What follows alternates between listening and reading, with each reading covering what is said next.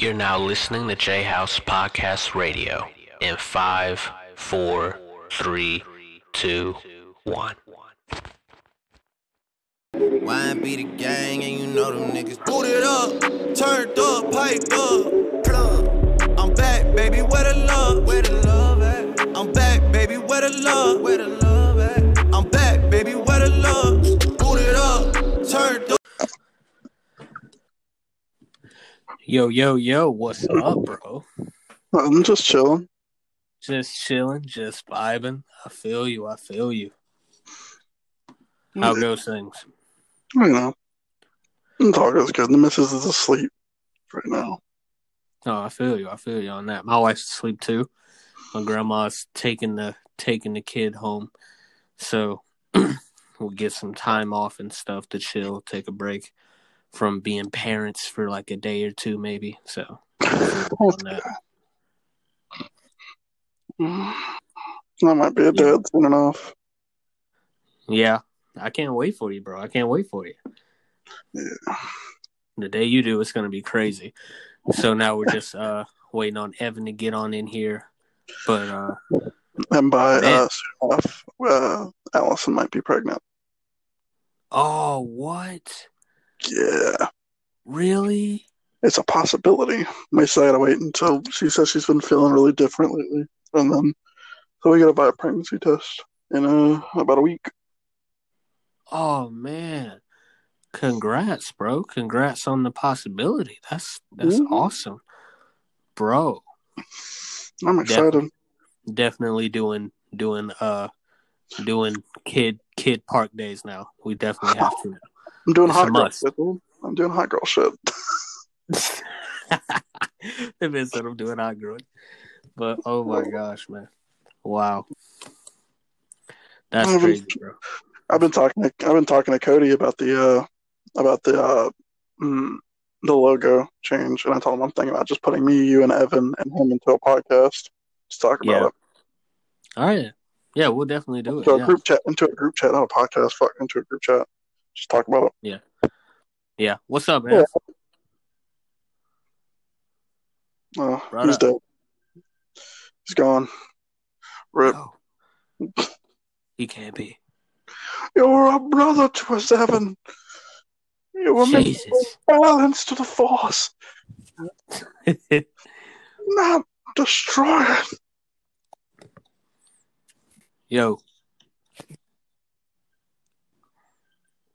Yo, Ev, you there? I'm here. Oh, what's up, bro? What's up? Hold on, just experiencing a little bit of technical issues. I got you. We're hanging in there with you. The whole computer's on fire. It's just a little bit technical difficulty. Just give it a sec. He tried on crisis. Yeah. Shout out to AJ for giving me a little bit of his Hennessy. It smells super strong, and I cannot wait to sip it. Oh, God. AJ's in it. Don't. I'm good now. Jeez. You good? AJ's Hennessy. Mm-hmm. Well, all right. Welcome, everyone who's going to tune in later. This is Jayhouse Podcast Radio After Hours. After hours. But, man, like, I already know the subject we're going to talk about today, but, like, I just want to say this before we begin. That movie, Wonder Woman 1984. 1984.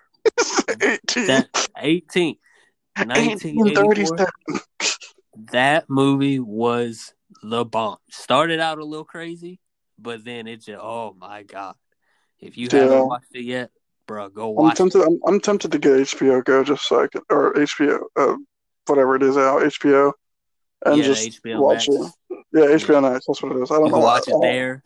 Any online sites you go to, you can watch it there too. I don't know. When it comes to movies, the first time seeing it, I don't pirate it, unless it's it, because I love it. So, it's just a great movie. I'll watch it in theaters because I haven't been long. I've missed it.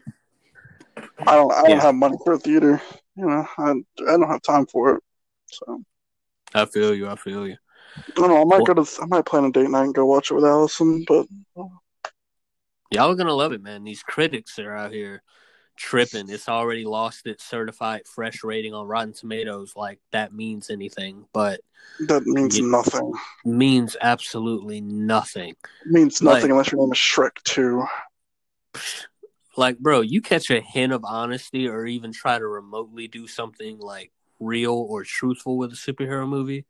Bro, like, Eric, bro, this is the same Rotten Tomatoes that for the first 2 weeks it was out had The Last Jedi as the best reviewed Star Wars film ever, including Empire Strikes Back. This is the same Rotten Tomatoes that had Venom at like a 14. A 14. Yeah. So I don't put a lot of... Now, I do put stock because they have 2 scores on their website. They've got the critic score, which is shown whenever you Google something, but then they've got the audience score. Now, I do put some value into the audience score because typically the audience score kind of feels more in line with how I feel a movie is. I mean, I'll give you an example, not to start an argument because we do have a topic to do today. Like, because with Batman v Superman, like, I mean, of course, I agree. 28 is way too low. That is. Because when I hear 28, I think, worst film of the year, terrible, not even worth watching. Yeah, that's way too low. The audience score for that movie is a 62. I looked just before I came on here. Yeah, that sounds about right. That sounds 6 about out of 10. That's about what I give Batman v Superman. That's accurate. I'd give it that. Like, yeah, in my opinion, it's not the greatest movie, but yeah, 6 out of 10 seems pretty reasonable. No, I mean, I think I've told Eric, I think it was good, not great. Yeah. And I think I left kind of underwhelmed. But I'm not about to try. No. I got you. I'm not about to start up a huge Zack Snyder argument. That's going to come later. There's no argument. There's no argument to be had. I totally respect it. Yeah, me and Eric talked about it at work. I was telling him how Batman v Superman. It's a good movie. It's just not my cup of tea for that movie. I just didn't like it. I respect it. But today, I'm excited for today's topic because I don't even know what today's topic is. This is one of those.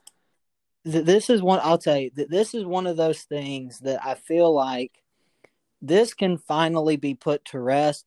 Because I've been sick of hearing this defense. So David Ayer had posted a tweet that I found out is from 2017. Long story short, it's a apology for Suicide Squad. He's apologizing for everything that went wrong in the film.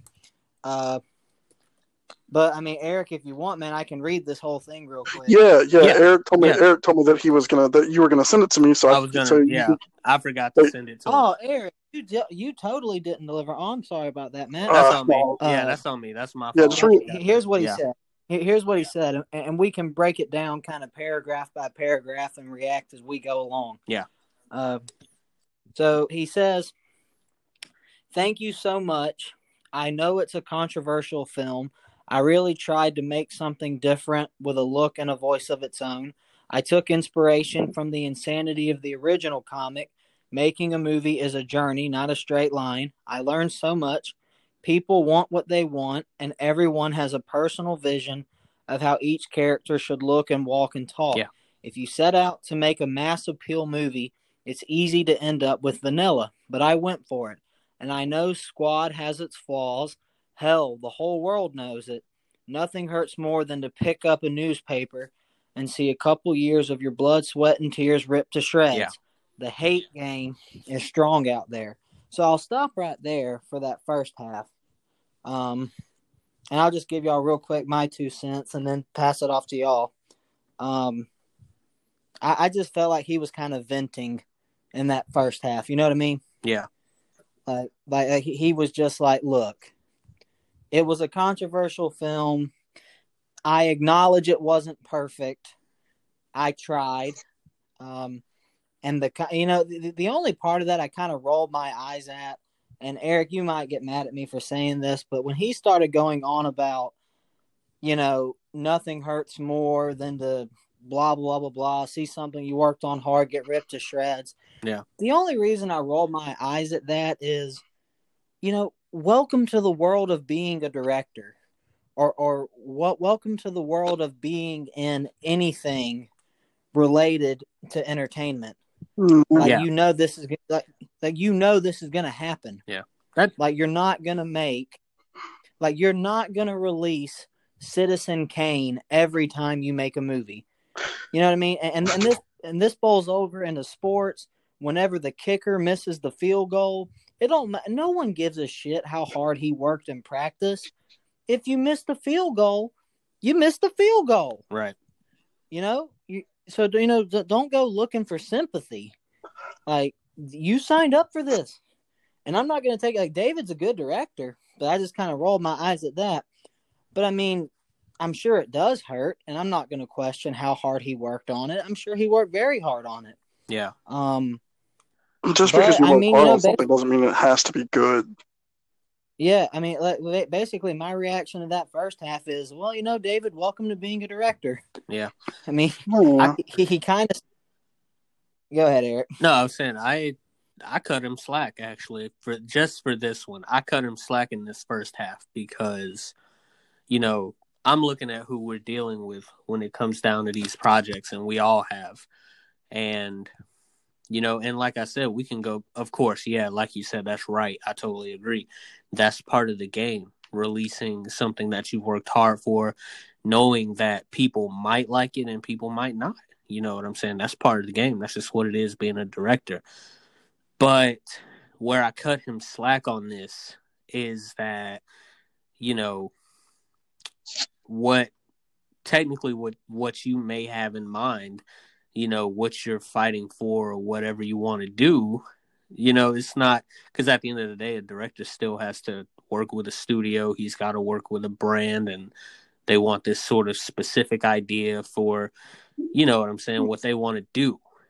And I cut him slack because David Ayer is an amazing director. We know what he can do. Fury, you know what I'm saying, is just one example. So many great movies.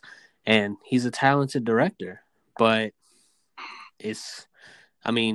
hell, Fox told George that, if you go ahead with these prequels, we think these mugs are going to suck very badly. And boy, were they wrong. Yeah, they caught their slack, of course. But then you fast forward to now, which is almost 10, 15 years later. And who's really complaining about those anymore? You know what I'm saying? Well, so. In the spirit of fairness, I hear a lot of prequels fans say that. They say stuff like, and now granted, you already know I'm somebody who kind of likes the prequels. I don't love them, but they're not terrible. I think a lot of that has to do with the fact that now we've seen the sequel trilogy, and people are like, you know what? Compared to this, prequels ain't that bad. No, that's the Clone Wars. Clone Wars is what made the prequel. That's what everybody was like, prequels. Well, for people that actually watched, the Clone Wars, I would agree with that. Yeah. I'd agree with that. I feel like some of it has to be, because I've read a lot of people who have said what I just said about how they hated the prequels, but then they saw the sequels and they were kind of like, but yeah, the sequels aren't that bad compared to this. No, yeah. If you compare anything to like dog shit, the other thing's not going to seem that bad. Well, I disagree with that point. Go ahead. I'm sorry. I just kind of look at it as, you break up with one girl because you thought she was crazy, so you start dating this other girl who's like 3 times crazier, and then you look back and you're like, oh, well, damn, That's not that crazy. I wasn't. Not that bad. I wasn't.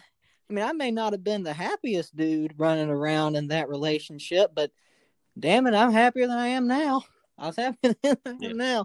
That's just how I see it. Yeah. And I'll say this: I appreciate the prequels a lot more, having seen the sequels. Now, I never hated the prequels, even though I thought number 1 and 2 were filled with some cringe fucking acting. I can forgive. Yes, I can forgive that before Eric gets mad. I can forgive that. I'm not gonna be mad at. I can forgive the I don't like sand line. Because an hour later, I was treated to an epic showdown on Geonosis and Anakin and Obi-Wan versus Dooku, and then later Yoda versus Dooku. So I can forgive that. No, but did you not notice? Did you not notice the whole fight took place on sand? I'm not even gonna. I can't be mad about that because, I mean, it is what it is. Anybody's reaction to the prequels back then, I mean, have your way with that. But like at the end of the day, we still understand where the most valuable parts of Star Wars came from. So I mean, and that's just me. But Okay, back to the main point. Back to the main point. Back to the Ayer thing. It depends on who you're dealing with. Like we just talked about George and Fox. Fox still didn't try to cut up or say, "Hey, George, you can't do that." No, they let him do it, and they got what they got, and that's what it is. They told him the same thing about the original trilogy, all 6 Star Wars movies, as a matter of fact, and that's what happened. So, and now we know where that got. We know where Eric, that got. I'm sorry to cut you off again. Just as soon as you started talking, I'm very sorry. I promise I won't do it again. You're fine, man. But I see where you're going with this. Here's the problem. David doesn't really seem to be making the claim that Warner Brothers interfered.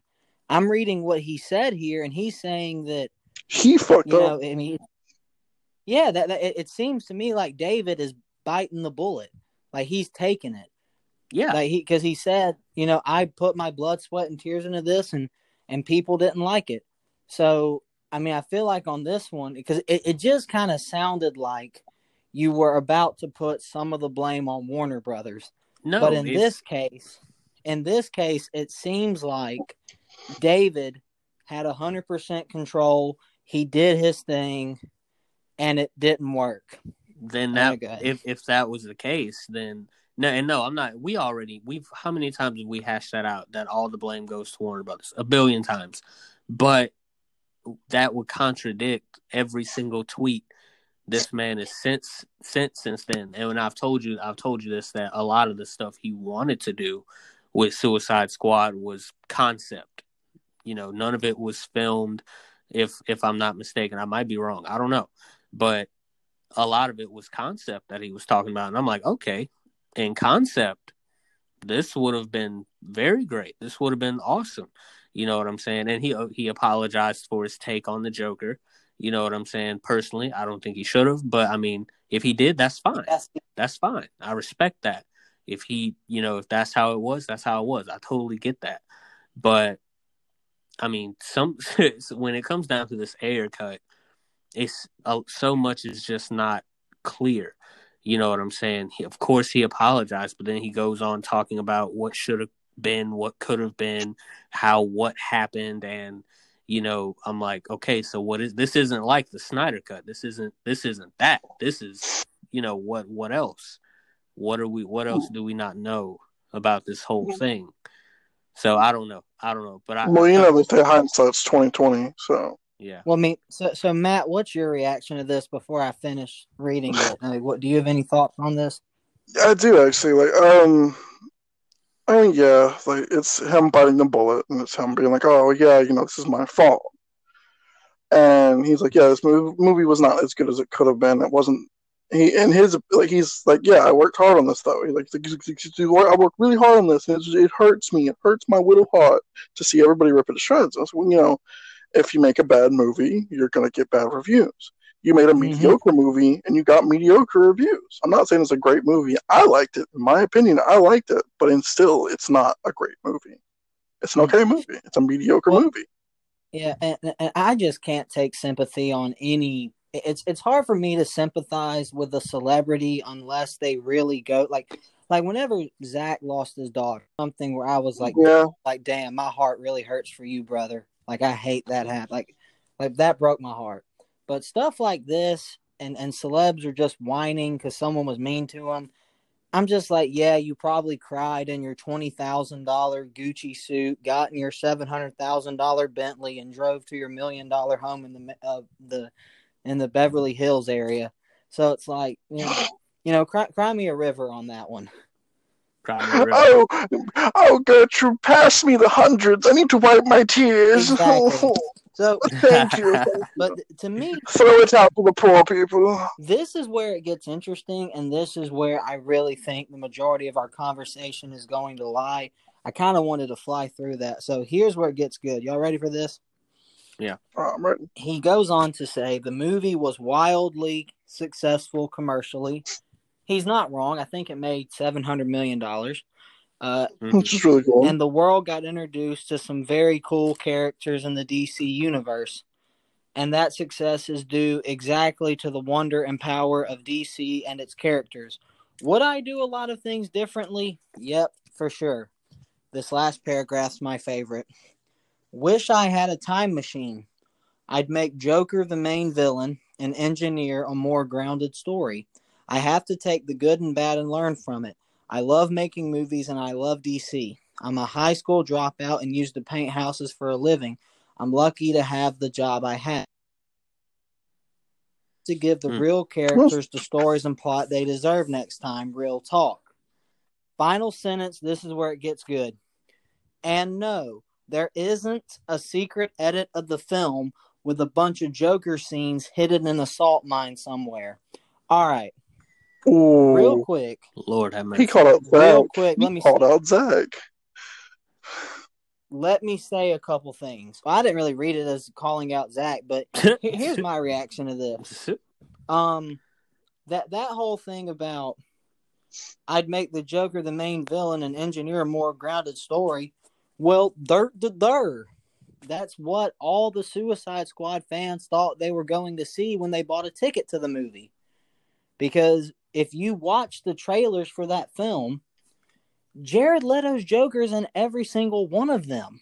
And he was in the movie for like, what, 5 minutes 15 altogether? minutes at the most. Marketed heavily. They really and you know, I actually have a poster from that movie because I got it before I saw it. And Jared Leto's Joker his logo's really big on it. You go buy the DVD, he's on the cover. He's huge on the cover. And so it was incredibly disappointing when we find out Joker was nothing more than a marketing tactic to get people to come see the movie. Yeah. It was a terrible Joker. It was a terrible fucking Joker. It was on top of what we saw being very underwhelming. Yes. But I mean, he wished he had a time machine. I'm very glad he admits that because I got to be honest. My biggest pet peeve with DCEU people is the way in which everybody assumes that everybody went through what Zach went through. Everybody assumes that just because this movie's not good, that there's got to be a secret edit somewhere where it's just an amazing film and Warner Brothers just can't help themselves. When no, in this case, David Ayer has said it. He said, I messed up. It was not a great movie. And no, there is not a cut of this film with more Joker scenes and more everything that would have made the movie real. It doesn't exist. It does not exist. This time it's for real. It doesn't exist. So for the love of God and all that is holy, can we please put this to bed now? Well, honestly, okay, I gotta admit, so I wish that he would have had the Joker as the main villain. Because imagine, the Suicide Squad gets sent to take out the Joker. Harley has to go and fight. Something sticks her to the Suicide Squad that causes her to fight the Joker for some reason. There's a ground, I can't, off the top of my head, I can't make up a reason for her to even fight him, but it would actually be really cool. That might be a reason. Well, yeah, it's hard, but they could have easily made Harley and the Joker the villains, or they could have done the ending of Suicide Squad where he busts Harley out of jail, do something like that to where they escape and it's just them leaving and that's it in the movie or something. I don't know. I'm too tired to think about that. But anyway, think about it because the whole Enchantress thing where it's oh yeah, Enchantress, she's dead now. Oh, he stabbed her heart. Sad.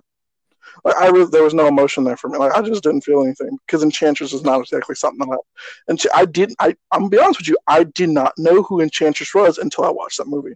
I had no idea who she was. I never read anything with her in it at all until I didn't know who she was until that movie. Like, imagine the amount of emotions that Harley has to feel, like as before she has to pull the trigger on the Joker, or some shit like that. Imagine the emotion, like, oh, well, that's Harley and the Joker. You know, she actually loves them, but the Joker's the Joker. You know, it's and she has to pull the trigger on him while she's still wearing that put-in choker. Yeah, like that shit. That would have been that would have been heartbreaking. Yeah, that would have been like the ending of Black Panther level of emotional. Yeah. So like, I don't know, like that would have been a good thing. Like, and of course he said a more grounded story. It's like, well, that should have been your start from the beginning, to have a grounded story. Like, why wasn't that at the top of your fucking to-do list? Why did it's like, yeah, it's like, yeah, that's on you. Of course it's on you, because you didn't have, like, why are you gonna say I could have had a more grounded story if I had a time machine? It's like, no, you could have had a more grounded story. That was number one on your fucking to-do list. It seemed like number one was make money. Yup. Yeah. So like, you were just like, Joker can be a selling point. Like, you had like 100 tier lists, and at the very end of that list, you were grounded story. Yeah. It's like that always has to be a screenwriter or a director's top fucking thing. Like, keep in mind, like, okay, I've been, since I was like 14, I have been writing the story. I don't know if I want to make a movie of it. I don't know if I want to do a TV show. I don't know if I want to write a book. I have no fucking clue. Yeah. I have had to throw away the story 3 separate times just because of the way the story goes. It doesn't make sense. It's not a grounded story. So I've had to rewrite a bunch of different aspects of everything. Yeah. And so I understand that, like, you know, it's hard to make a grounded story, because I'm still trying to make a fucking grounded story. But like, that has to be top. That has to be number one on the list of all times. Right. Like, it's just that so I can't exactly be like, oh, well, my heart goes out to you, David. Like, I'm sorry. I'm so sorry. Because I'm not. Like, I don't know. The way that it seems to shape up overall is the fact that judging from that, yeah, he made a mistake with the film. And then, like, July 1st, 2020, he tweets that the cut definitely exists and that you need to ask AT&T and HBO Max to let it see sunlight. And then again, on November 1st, which was a month ago, he tweets, someone tweeted, can you confirm any rumors to this? Is it true? Can you comment that it's going to be released or whatever, that it's real? And he says, not true. So to me, it sounds like, and this is just me, it sounds like he sort of understood that, yeah, that mistake was made, and, yeah, he wishes he could go back in time. And, oh, wait, maybe there could be hope if Zach got his cut, maybe I could get mine. 2 different cases. Probably wouldn't even work the same way. Also, as well, judging by that last line where, there's no Joker scenes hidden in a salt mine somewhere. I remember that day when I went to go see Suicide Squad, and so many people were on Twitter like, hey, we needed more Joker scenes, like, he was only in there for like a few minutes, more Joker scenes. A lot of the Twitter community was up in arms about that because they wanted more Joker. So that's referring to, because we do have some deleted scenes where there's, Joker in it, but they didn't make it in the movie. They're just deleted scenes. But I mean, Eric, this all goes back to like the marketing of this film. Yeah. I mean, there's a reason why people expected so much Joker. I mean, it's not like there was just a rumor circulating that Joker was going to be in the movie and people went based off that. It would have been one thing to just have like a surprise factor. I mean, this may have actually worked better. Don't have him in any trailers.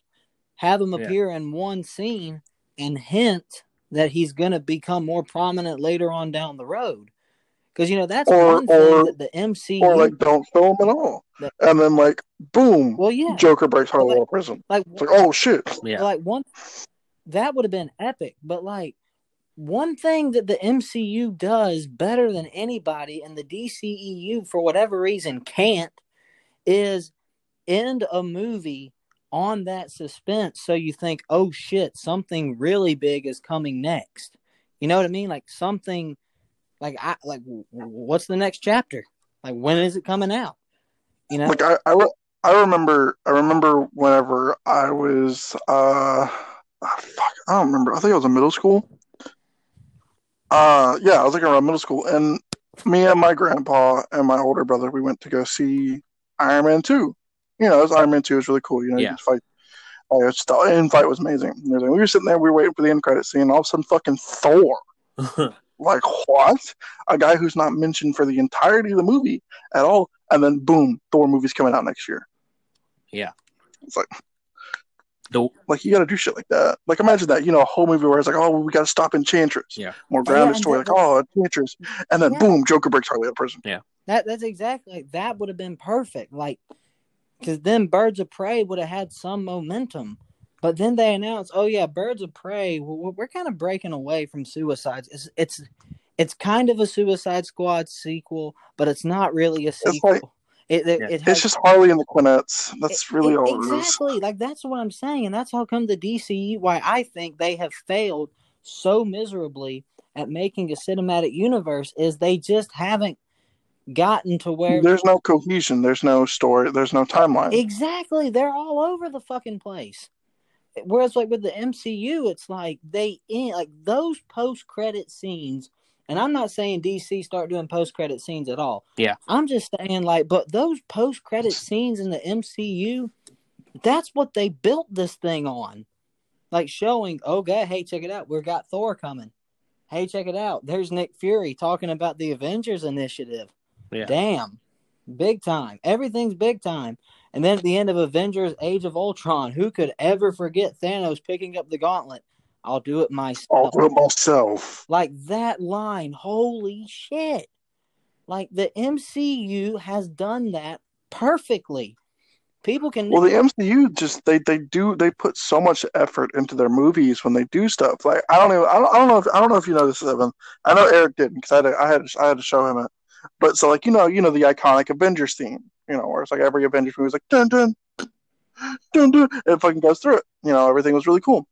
Like I didn't like if you go back and watch, if you listen to the start of Infinity War and then go back and watch Endgame and listen to the start of Endgame, half of all the instruments have been taken out of the opening. Yeah. Which is really fucking cool. Damn. Yeah, like if you just go back and just listen to it, like you can hear it's 50% quieter because half of them are gone. That is attention to detail.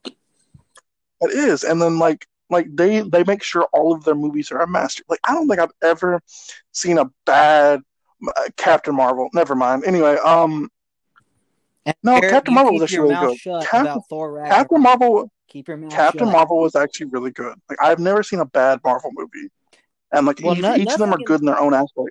I mean, nothing in the MCU. I mean, I think there have been films that are better than others. Like, yeah, like there can be a tier list, Like Civil War is on a totally different level than Ant-Man. Like, yeah, because because each of them have their own different stories. You got to take them into account. Like Ant-Man is probably my least favorite Marvel movie, MCU, just because I don't really care for him as a character. I've never thought he was interesting. But even though I don't care for him as a character, I have to admit it's a well put together film. Great acting. Paul Rudd made me care about the character to some extent. He did a great job. And the CGI in that film, everything else is top notch. The action scenes in all the MCU movies, top notch. Like it's just unbelievable. But then you look at DC, and a lot of times what you get, shitty CGI, stories that are all over the place, and just like, what are we doing here? I could go for hours on the different tiny little details that like each of the Marvel movies did. Like keep in mind, like their CGI, like their special effects team is just like most of their scenes are special effects, so they don't really have to do much. Well, they have to do a lot actually, but like there's tiny details they don't have to add. Like in Endgame when they go back in time and Tony is landing in Stark Tower, the boots of his suit roll up, so he lands quietly on the floor. So it's his actual feet landing on the floor, and it's quiet. And like in Ant-Man, whenever they're going down the drain, the ants grab him so he doesn't fly off. Like there's tons of little details that Marvel does that DC just doesn't do, And that's because none of their stuff is cohesive. That's because they're playing behind the 8 ball. They are playing Exactly. Their whole thing has been motivated. See, Marvel was, and this is the whole difference. And then we got to kick it off to Eric because I'm sure he's got thoughts on everything we said. But shit, we're already at 34 minutes. The MCU's mindset this whole time has been build it, make it amazing, great characters, great stories. Let's go balls deep, balls to the wall. Like, don't pull punches. We're going for it.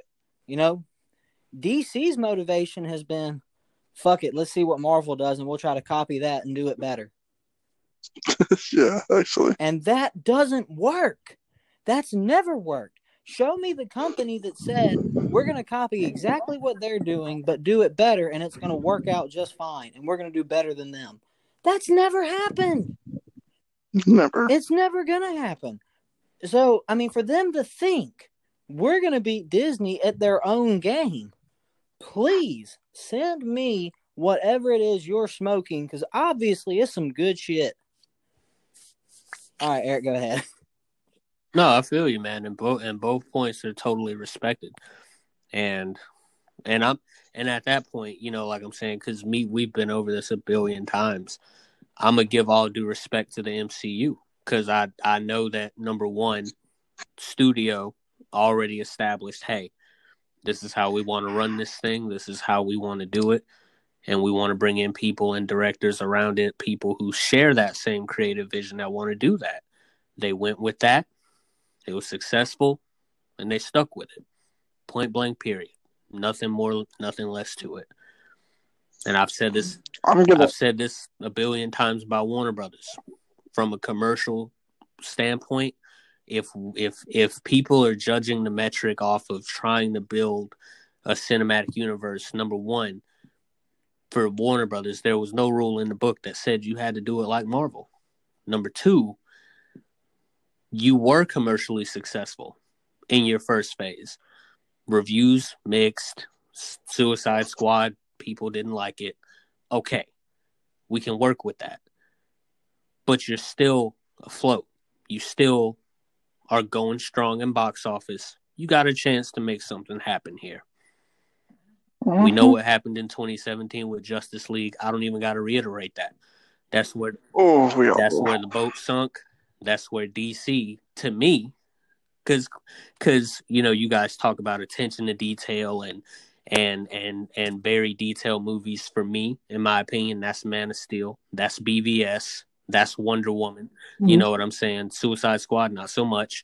You know what I'm saying? But other than that, I'd never had much to complain about with MOS, BVS, and Wonder Woman. All great starts to what could have been a great cinematic universe. And then we get the Justice League.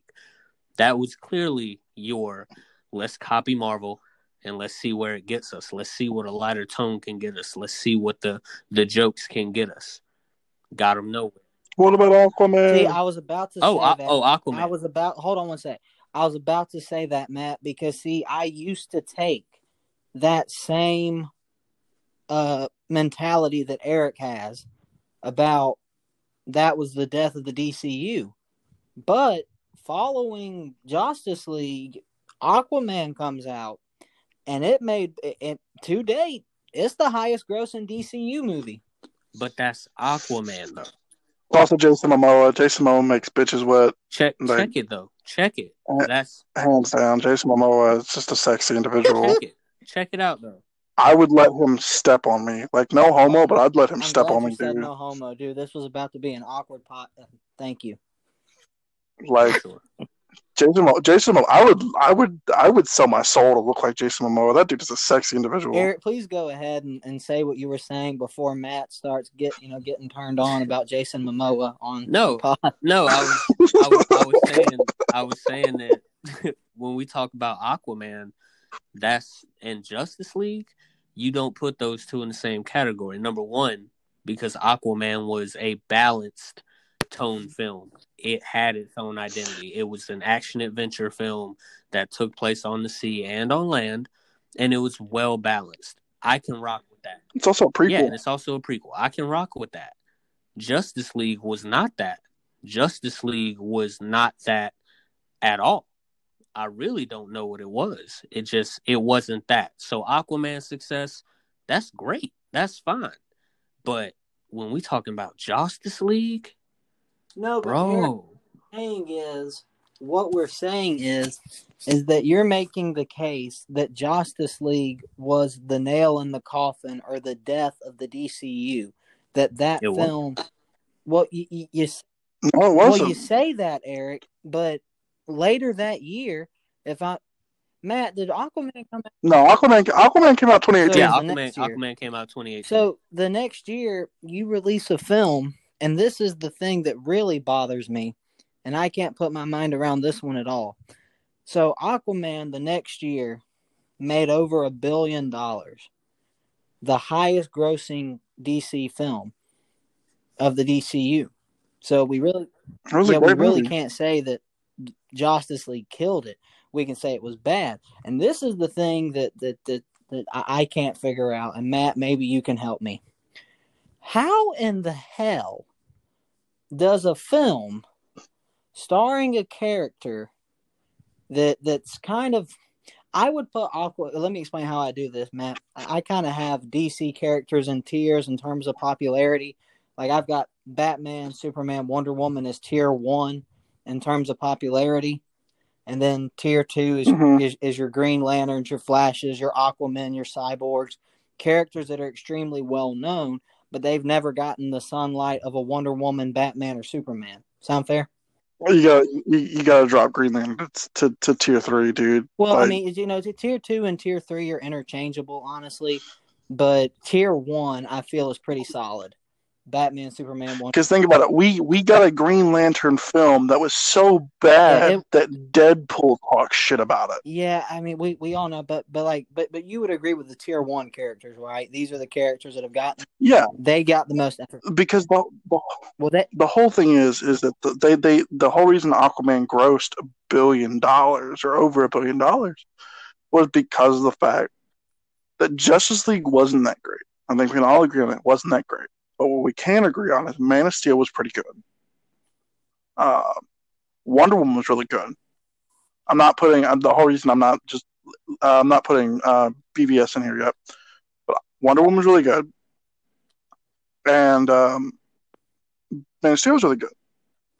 And then of course people still had the Flash CW show, which is not a part of the DC, I know, and then the Green Arrow CW shows. People like it when there's individual shows. Like, think about it. Iron Man grossed really well. Iron Man 2 grossed, Captain America, those two grossed amazing. Thor 2, and Thor 3, all great. Spider-Man Homecoming, Spider-Man Far From Home, amazing. Because they like individual stories. Because some people get really upset when there's multiple storylines. Like, there's too many storylines. That's how people felt about Spider-Man 3. Is that the answer for why an Aquaman movie makes more than a film that has the 3 and I'm talking about Aquaman as it relates to Batman v Superman, because in Batman v Superman you have literally all three tier 1 characters. You got all 3 of them, and it made significantly less than Aquaman, which, like I just said, is a character who never has had the limelight that especially not a Batman or Superman. I mean, Batman's had like 6 different actors. Superman's had a couple different ones. Wonder Woman had the show, and she's well known. But all 3 of them together didn't draw the interest of an Aquaman movie. That's okay. No, here's the thing. So with Wonder Woman, you had Gal Gadot. And Gal Gadot was really well known for the Fast and Furious movies. Everybody really liked her in those movies. So she had some of that audience come over to well. Jason Momoa, on the other hand, he had a bunch of Netflix shows. So people who were like in like the grittiness of because he had like some pioneer shows or some shit that were honestly really badass, and I love them. I can't remember the name off the top of my head at the moment. But so he had that audience coming over to that one as well. So Jason Momoa is a really good actress. People are like, oh, well, Jason Momoa is being Aquaman? Fuck yeah, let's do it. But what about Ben Affleck? Well, here's the thing. I mean, real quick, Matt. I mean, I would argue that Ben Affleck, at the time that BVS came out, was a lot more well known than Jason Momoa at the time of Aquaman. I mean, Ben Affleck's been around forever. He's had, but and then you've got, and you just said, Man of Steel was good, so we already knew Henry Cavill was legit. Yeah. And so you're gonna. So it's like I'm trying to put two and two together on this one because I mean, I would buy that it's Jason Momoa's popularity. And real quick, I'm not trying to get at some hidden point here. There's no gotcha at the end of this. I'm actually just curious because, I mean, like all these arguments seem to have holes. Like I would agree, but, Ben Affleck was arguably an A-lister. Gal Gadot had her fans. Henry Cavill was established. And Jesse Eisenberg, I mean, he was really popular. Fuck? So they had Jesse Eisenberg for the Social Network and and Zombie. Right. I don't know why I was thinking Jesse Eisenberg was the guy from Breaking Bad. Anyway, continue.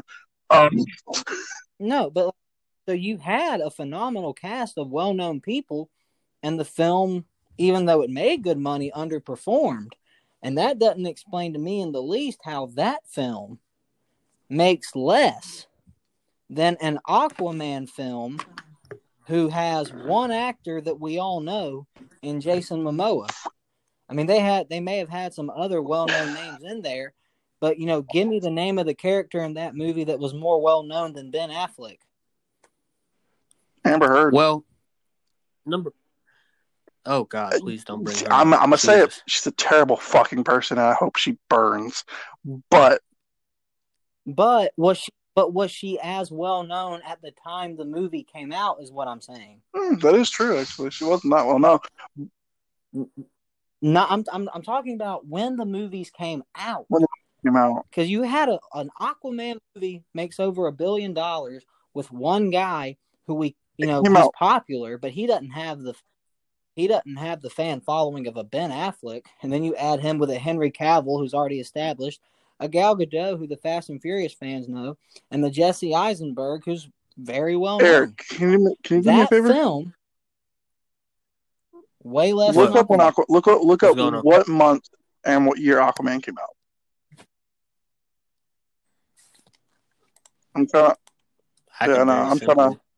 I can very simply answer. I'm trying to put two and two together real quick. Just give me 1 second, and then I'll let you take a stab at it.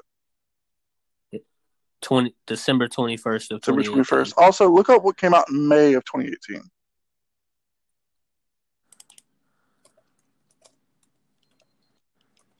Or guess what else came out in 2018?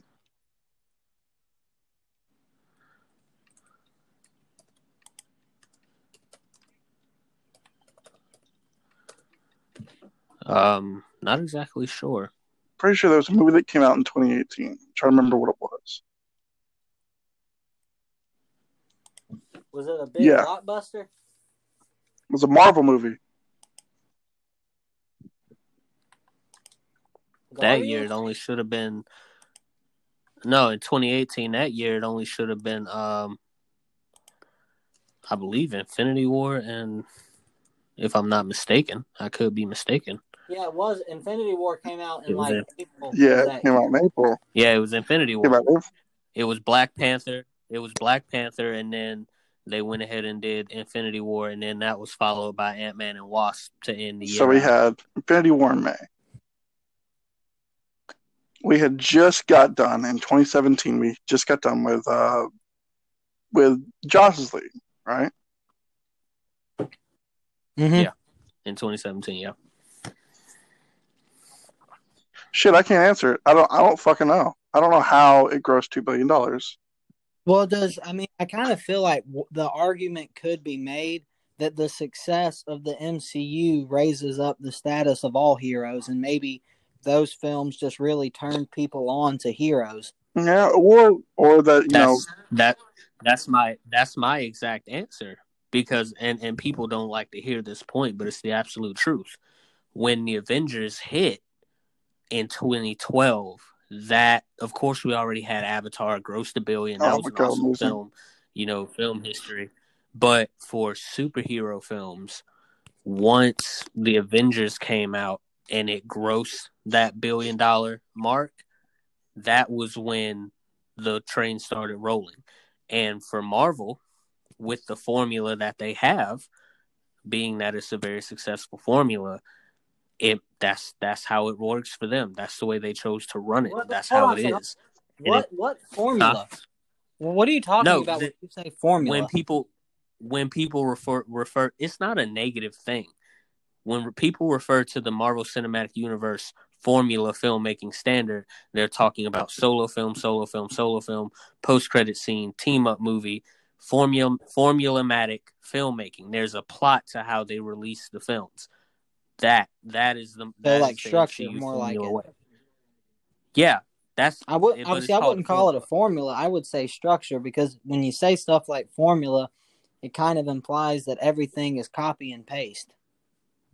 No, a formula is, by scientific nature, if we're talking the scientific term, genetically made with a bunch of different ingredients until you get a whole new thing. That is a formula until something works. That is what Marvel did. They took away a lot of what would generally go into a superhero movie, made them less conventional, mixed them up a little bit with different genres, as you can see, and they got a winning formula. Formula is not in a negative way. Formula means whatever you put together that works. And the formula and the plan that Disney chose to do, it worked. That henceforth why it's the MCU formula. Okay. I don't personally like to call it But that. with a formula, that's what everybody else calls it. no matter what you do with that formula, if you do it the same way, you will then have the same thing. So you're saying that if the DCU went solo movie, like if we had Man of Steel, a Batman movie introducing Ben Affleck, Wonder Woman, Aquaman, and then the team up. There's no guarantee, because then we would have obviously seen, because with a formula also as well, formulas have to work on certain subjects. You can't just take somebody's blood and put it into somebody else and expect it to keep them alive. No, we got different blood types. But a formula is made the same way. But hold on a second. Well, how can I put this? What they had? I mean, Eric, the best way to say it, that you could say it, is that Marvel had structure. Boom. No, a formula is not structure. What I'm saying. Like if you look at it, like a formula, if you look at it from no matter what you do, it will always come out the same way. Let's take. Call it what you want. Call it a formula. Call it a structure. But it's not a formula. Call it a plan. It's whatever you want to call it. Either way, there was a clear direction that Disney and Marvel Studios chose to go in, and that's what they stuck with. Period. Call it whatever you want. That's what the MCU fans call it. They call it the formula. It's the formula. Post-credit, and it's obviously worked for a lot of other movies who use why are you so sure that wouldn't work for DC? Because very quickly... Let me break this down for you. Let me break it down for you real quick, and listen to where I'm coming from with this view. Take out the lighter tone the MCU tends to have. I'm not talking about that, because obviously we know that a laughing Batman doesn't work. We know this. Justice League proved it. But what the MCU did by releasing the movies in the way they did is they introduced them to you, made you care about them, and there was build up.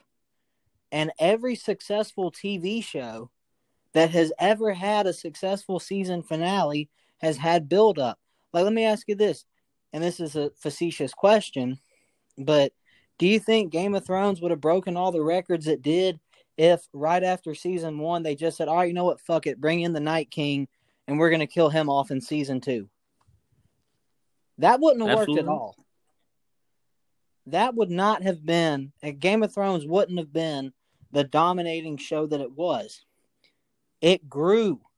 And then as it grew, the final showdown with the Night King became more and more and more. Like, the anticipation was there. People are like, oh my God, we're ready for this. We've waited so long. Give it to us. But So with Game of Thrones, there was no guarantee that your favorite character was going to make it through the episode, as we've Eric, that has obviously nothing to do with what I'm experienced. talking about. That has nothing to do with what I'm talking about. It's a side note, dude. But go ahead. That has nothing to do with what I just said. Go ahead. I'm using that example just as an example of the way they built up the anticipation. Because you knew, yes, the Night King is the main bad guy, but they didn't kill him off in season 2. They didn't just say, all right, fuck it. Season 1's over. Season 2, here's the Night King. And while we're at it, You're referring to Huh? You're referring to Superman dying in Batman v Superman, correct? No, I'm not referring anything to anything.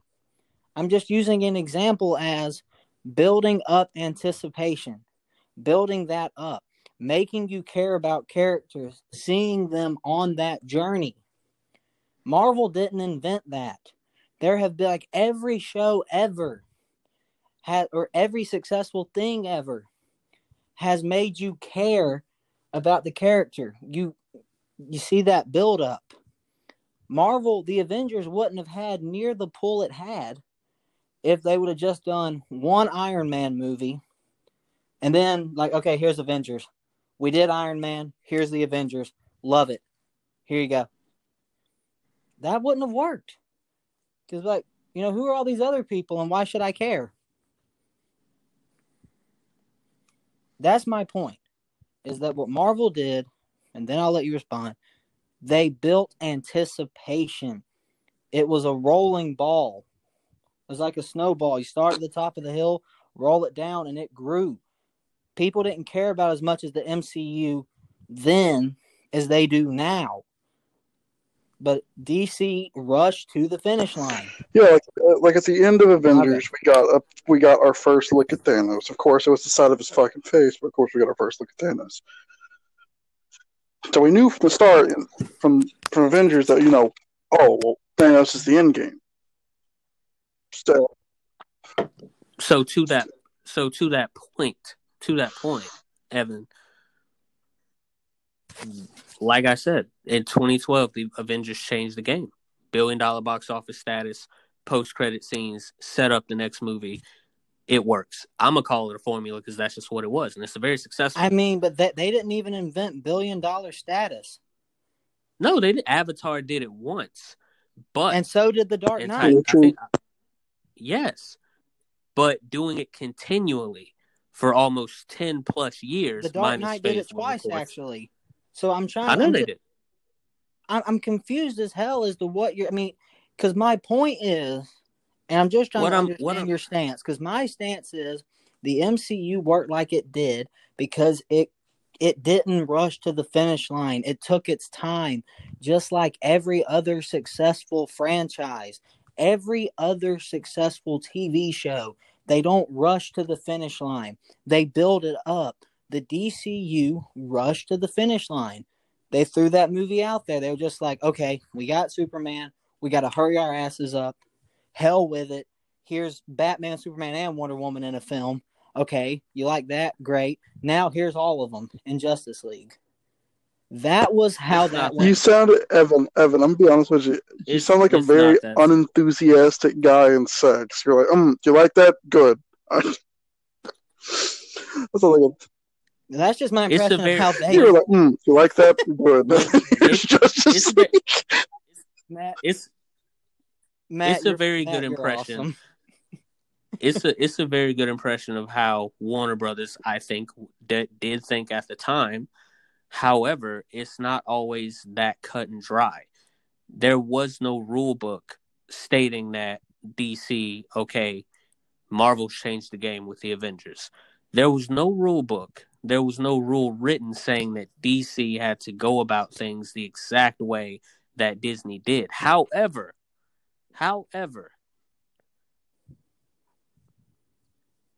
due to Warner Brothers being the insignificant buttholes that they are, they shot themselves in the foot with a lot. They did. They shot them, and I'm not even gonna go into rehashing that. We should Y'all start doing like already a know what drinking it is. game with how many times Eric mentions WB. Who else are we gonna blame? Zack Snyder's daughter died. We can't exactly be like, oh, wow, you should have stepped it up and made the movie. No. No, we're not even gonna bring up Zack and the family. We're talking about filmmakers in general. Who are you gonna throw the blame on for making a film that they made, and if people liked it, they liked it. If they didn't, they didn't. If half of them liked it, and if half of them did not, all things should be. As all things should be. Does that ruin your overall chances to continue? Does that mean, okay, people are not liking it, but yet we're making all this money? Okay. Does that mean you just switch directions? I mean, it could. What? What does that mean? Because if half the people like it, and if it's getting such mixed reviews, where's the guarantee that your sequel and people aren't hyped for a sequel as they should be? Where's the evidence that the sequel is going to be successful? Just because movies are a subjective thing. There's no guarantee that everyone in the world has to like these Eric, films. What I'm saying is, if you release one film and it's got great reviews, everybody loves it, and people are hyped up about it, it stands to reason that if you made a second one, people would be very interested. But if you release a film that gets mixed reviews at best, yeah, there's cause for concern. Like, okay, we're looking at this. People are torn on it. The hype isn't where we'd like for it to be. Why? If that's the case. I mean, why is that's the case? Why is that such a hard point to understand? It's not a hard point to understand. If that's the case, then Fast and Furious sure as hell shouldn't be here. Because on their fourth entry, Fast and Furious got panned by both box office and by critics. But you know what? They come back with Fast They 5 totally revamped the franchise. They totally changed what Fast and Furious was. Think about it. The end of Fast and Furious 4. In their case, it worked out. But in the case of the DCU, it didn't. Think about it. The end of Fast and Furious. The end of Fast and Furious 4. God. What's happening? They left it all off to a cliffhanger, as if the whole thing was like it was a cliffhanger. There was no guarantee of anything if there's going to be a next movie or not. They're like, there's a chance there could be. There's also a chance there could not be because they were getting mixed reviews for every single one of them.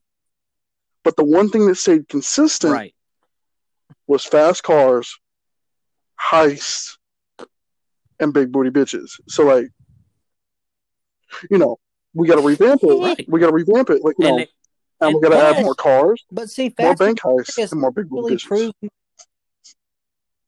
Fast and Furious actually proves my point, because what I was saying is, Warner Brothers had a bit of a panic after some of their movies didn't do what they wanted them to do. So they said, fuck it, let us try the more Disney version. Just like Fast and Furious, they were getting the mixed reviews and they weren't seeing the box office numbers with the, like you said with the fourth one, it didn't do so well.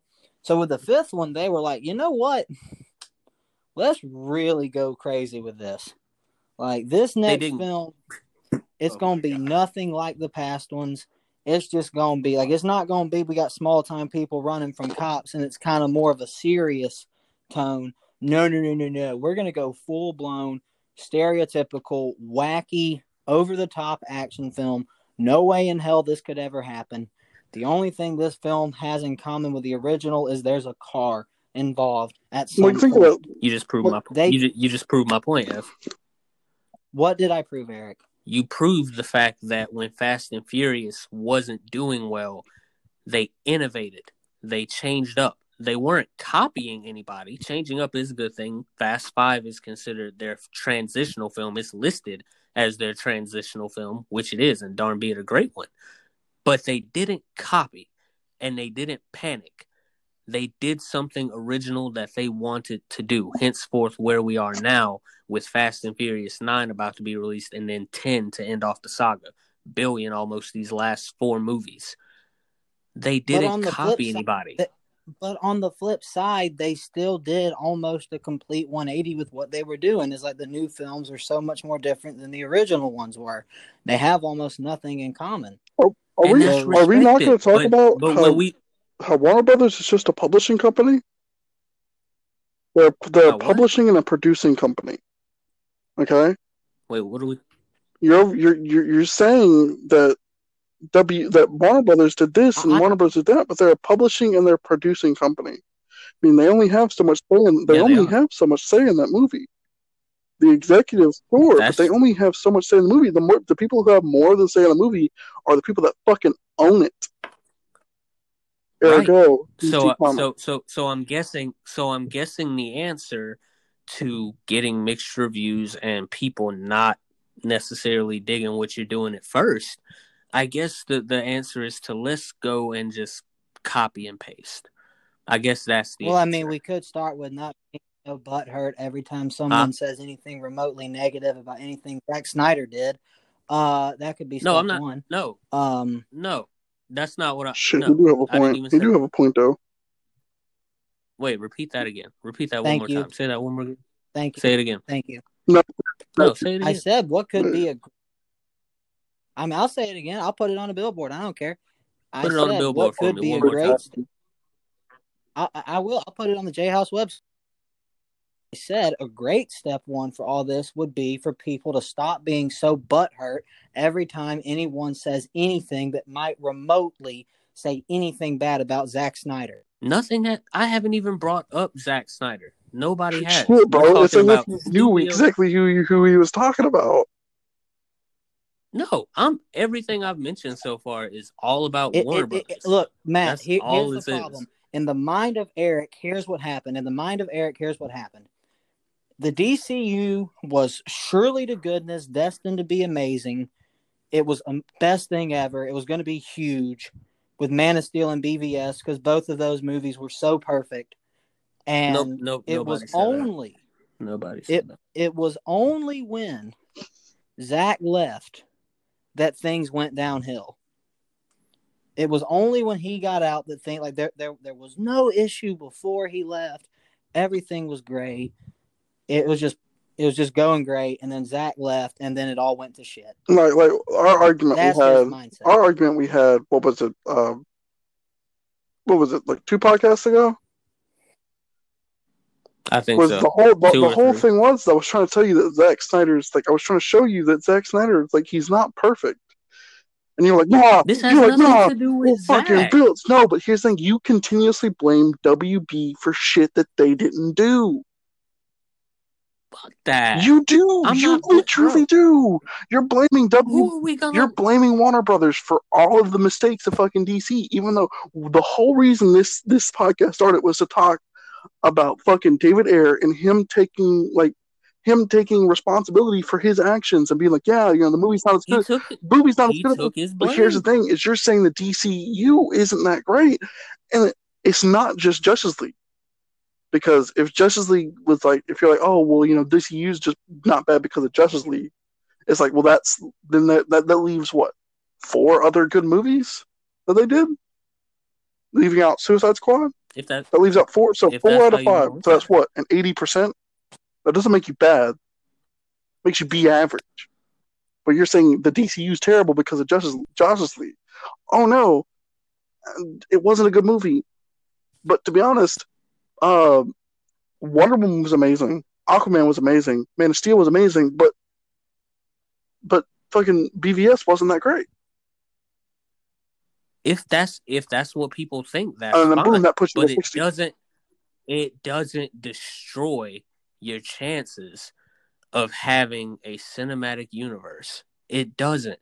And I'm telling you now that, okay, David Ayer admits that he made mistakes with Suicide Squad. That's fine. Respect it. You own up to that. Take that. That's fine. I respect the heck out of that for someone who's willing to admit that. Cool. I don't even know what to think about Suicide Squad. It's not exactly my favorite movie, but I mean, whatever people think of that film, that's what they think about it. But where it points to David Ayer and the overall conversation between cinematic universes is that if that's what you're going to do, or whatever direction you're going in, if that's what you're going to do, then do that. Do that.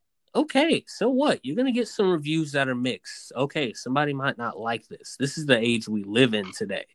You know what I'm saying? This is what it is. It doesn't mean, okay, you get $1 billion movie in Aquaman in your phase 2. Marvel has about, 50 of those within the past 10 years. It's like Drake said, don't get hype off one hit. Do that shit again. You know what I'm saying? Like, the whole point of this thing is that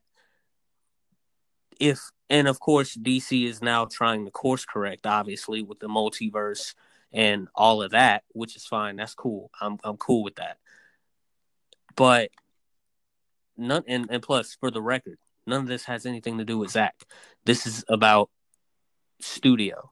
And I'm not gonna blame WB for Suicide Squad. If Ayer admits that it was him, then cool. That's him. But overall, it is the studios who decide this stuff. They run that. And so far, I think we can all agree Disney's a great freaking studio. I've forgiven them for that sequel trilogy a long time ago. That was like last week. I consider them to be the best at it right now. Mm-hmm. As much as I hate to say it, they have their toe dipped in almost everything, but they are the best at what they do. I'm gonna give them that. Yeah, and I'm gonna give them. It don't matter. Honestly, it don't matter if you give it to them or not. They have it. They have it. That's not even an opinion anymore. You're not going to. The thing is that you're not going to hear about Disney doing any. You're never going to hear about it. They decided what they wanted to do and they stuck with it. Warner Brothers did. Eric, you have made this point to the point where I feel like you're almost blue in the face. Because you guys act like, oh wow, mixed reviews on your first 3 movies. Why even continue making a cinematic universe? That's the vibe. We're being nice when we call these reviews mixed, Eric. I'm being nice. The reviews weren't mixed. They were mostly bad. They're not bad. Like, I'm not saying they should quit. Yeah, sure, they should keep at it, but you can't keep fucking blaming. You can't keep blaming Josh's League for the whole reason the DCU is terrible, because it's not. It was terrible, and my reaction, and this is my view now, because see, I used to think like Eric, Matt, believe it or not, I used to be of that mindset, but then I had an awakening, and my new stance is no, the DCU was never going to work. It was never going to work with what they were trying to do. Like, just calling it the DCU, you have basically announced, Marvel, we're coming for you. That's what you've done. When you they threw their hat. That is what Warner Brothers said. That is what Warner Brothers said. Eric, they didn't even have to say it. That's what's implied by everybody. It doesn't matter what His Holiness Zack Snyder had to say about it. What?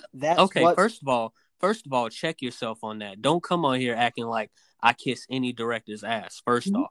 So check yourself on that. You don't kiss Zack Snyder's ass, man. You put his whole schlong in your throat. Damn. You know what, dude? Fuck you and your MCU titty sucking ass. Because number one, see, there it is, Matt. Let's go ahead. Push on Zack Snyder. Push on Zack Snyder, and I'm automatically an MCU sucker. There it is. This is a simple. You heard it, Matt. This is a simple denial. This is a fun to put blame where blame is due. If you don't want Warner Brothers to make a cinematic universe, then just say that. Don't do it. Don't do it. Even if they did it.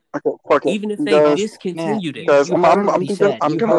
I'm gonna say it. DC needs to stick with animated movies, and Marvel needs to stick with live action movies, because Marvel's animated movies are kind of ass, and DC's live action movies are kind of ass. But like, don't try to dip your toe into someone else. Don't fucking try to dip your toe into someone else's potato salad. It's not going to go well. You're just going to make someone upset. That's what I wanted. But there are some people here who refuse to acknowledge the fact that Warner Brothers made that choice that, hey, this is how we want to do it. When you did that crap in 2017, that's what you said. That's outright. We want to copy Marvel. We're trying to do what they do. And there's some people on here who refuse to acknowledge that Zack is not that great of a director. But go ahead. Movies are subjective. If people don't think your movies are that good, that's fine. If they do like them and they mess with them, then they do. That's the whole point of film. But we're acting like mixed reviews is what gets you out the window. Looking at all of it, Man of Steel was great, had mixed reviews. Batman v Superman had mixed reviews. Wonder Woman, positive reviews. Does that kill you? Does that kill your chances of making a cinematic universe or doing something even remotely slightly different to the MCU? Did Zack Snyder direct Wonder Woman? No, that was Patty Jenkins. But his supporters act like he did because it's something positive. Did Aquaman? First of all, bro, I just came back from watching Wonder Woman 84. That was all Patty. No. And who directed Aquaman? That was Justin Lin, if I'm not mistaken. So, who also hold on. What? Fast and Furious. So what I'm hearing, Wonder Woman had positive reviews. Wonder Woman 84 is really good, and Aquaman was really good, and those are the ones that gross the most money. The critics are tearing.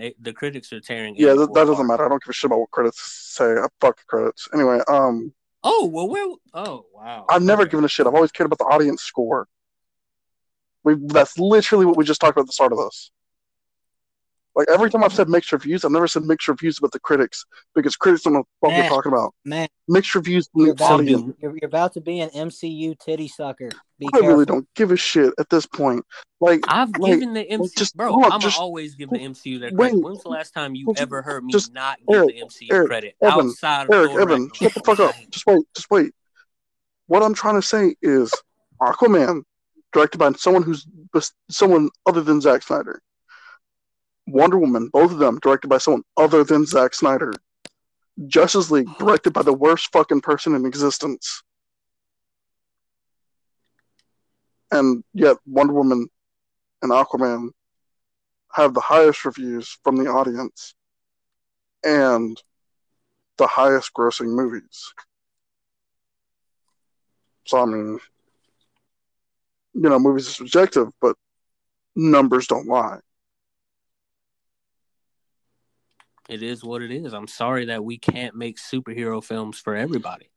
I'm sorry that not every superhero film is going to appeal to a mass audience, sort of like how Wonder Woman 84 is doing right now. It's definitely not appealing to a mass audience. Yeah, because she looks fucking stupid.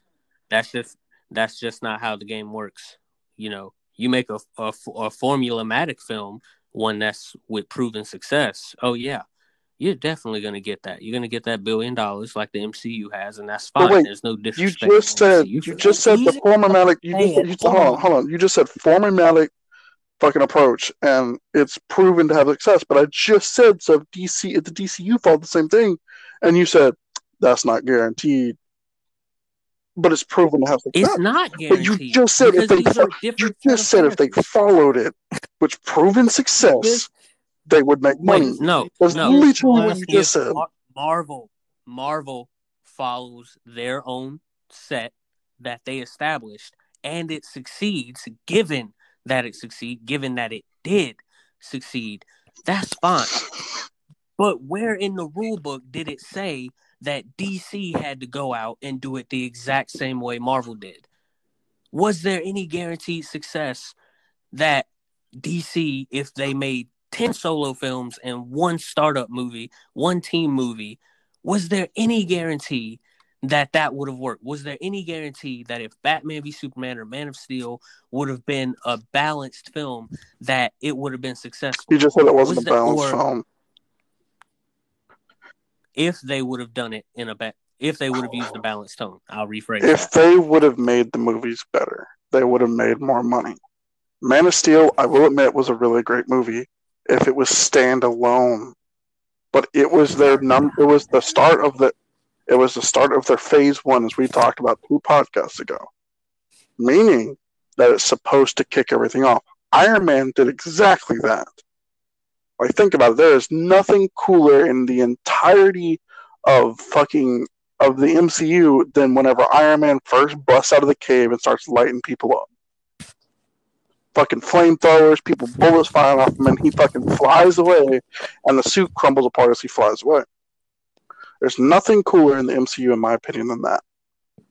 Man of Steel, they leveled a city, and that was literally it. It was like, oh, my cousin's here, family reunions, am I right? And then you fucking leveled a city. It Not the point of Man it of was. Steel at all. I know it wasn't the point of Man of Steel. I'm just paraphrasing at this point. The point of Man of Steel was more or less like, oh, what's the origin story of Superman? Like, okay, yeah, cool. It was really cool. It was really cool to watch him, like, start developing his powers as he got older, where he could see, like, where he started freaking out because he could hear people's thoughts and see people's insides. That was really cool. You know what? I'll go ahead and put the nail in the coffin for that point right there as well. You know what? I cannot wait. I just can't wait until Zach's Jayhouse comes out so that movie can come out. We'll see it. No. No, guys, I'm sorry. I had technical difficulties. I missed about the last minute and a half of what we were just talking about. Oh, we were just talking about how Man of Steel was not that great. I was talking about how it was really cool because it had, like, the start of it was supposed to kick off phase 1. That's what it was supposed to do, was kick off phase 1. Specifically, Man of Steel was a standalone movie, but the Easter eggs were a door that was left open just in case they wanted to. They said that it was not a standalone movie, that it was meant to kick off, and you even said so yourself. Like, if you had said that, then the argument we had 2 podcasts ago would have been invalid, because the fact you said it was the start of their phase 1. But if it wasn't meant to be the start of their phase 1, then it's not the start of their phase 1. It works well as a standalone movie. It works well if you don't pursue that. As a standalone movie, it works extremely well. But as part of the phase 1, it doesn't kick anything off. Like, sure, it's cool. Like, oh, like I honestly, like, one of my favorite parts of the entire movie was whenever he was in the fucking school, like I said before, and he could, like, look inside them, and he started freaking out, and his mom had to come get him because he's freaking out, and only his mom calmed down. And that shit the cool. Like, and how, like, he was saving all those people, but he couldn't show his powers, and his dad died because his dad told him not to. Like, that was honestly that resonated with me. That hit me. I've lost a lot. I've lost, like, people I'm close to. Like, that shit, like that, like, losing someone, that resonates with me. Like, I lost my brother, like, 4 years ago. Like, and that shit, like, it still hurts. So, like watching him not be able to save his dad, but knowing he has the power to. It hurts, and that shit that was something that, like, actually resonated with me in that movie. But, like, and that's literally it. That's the only parts of the movie I can actually remember. And condolences for that, and that's fine if that's how you resonated with MOS. That's cool. The point I'm trying to make now is that once Zach's Jayhouse comes out, I'll watch it. I'm gonna enjoy it, and then we can scoot it under the rug. Because for me, every time, because number one. And I'll say this till I'm fucking blue in the face because it's the absolute fucking truth. For one, from a business standpoint, it's always going to be about the dollar. It's always going to be about who can beat who to the race. But at the same time, once that interrupts the flow of creativity, and that's not just for Zach, that's for any fucking director, shit doesn't go well. Disney's managed to make it balance, and they've managed to make it work. But for some reason, those motherfuckers up there in Warner Brothers front office can't get that shit right. Because somehow corporate is going to clash with creative. It's just going to happen. So at this point, with that being said, after 2021, even for the Batman, even for whatever the fuck else Warner Brothers is going to do with DC, I could give a shit about it because they lost me a long time ago. I could give a shit about it. I'll come on the podcast and I won't bring up Zack Snyder anymore unless I watch Army of the Dead or things fucking un-DC, not DC related. So because I can't. Go ahead. You were saying, Evan? Oh, I'm sorry. I don't know why my phone kept cutting out, so I kept missing a lot of that. But it sounded like you guys were having some very spirited discussions in my absence. Yes. But no, look. I may just be a Marvel titty sucker on this one. We're all Marvel and Disney titty suckers now, bro. My family came home from Texas talking about the fucking Mandalorian. We're all Disney Eric, titty you suckers know now. what's amazing about your logic? I love your logic on this when it comes to what's guaranteed and what's not guaranteed. I love the logic here. So it's not guaranteed that if DC would have done a structure similar to what Marvel did in terms of building it up, which is what every other successful franchise in the history of ever has done. Marvel didn't invent the concept of, hey, if you build something up, there will be more anticipation for it than if you just rush to get it out right then and there. There's no guarantee that would have worked, but it is a guarantee that Zack Snyder's JL would have made way more at the box office than Justice League. You have been on this show and have told me straight up that you would bet your last dollar, it's an absolute fact, that it would have grossed $1 billion, even though Snyder couldn't break $1 billion with Batman and Superman. So I'm just curious. Not only how does that yeah, work? Where one's not a guarantee, but one, oh yeah, 100%. Because it's just what I believe. That's just me personally and my film opinion. That's what I believe. However, it all ties back to the same old point that we get to at the end of these conversations whenever we bring up Warner Brothers, the DCU, or the MCU. We won't know. We'll just never fucking know because that's not the film they released.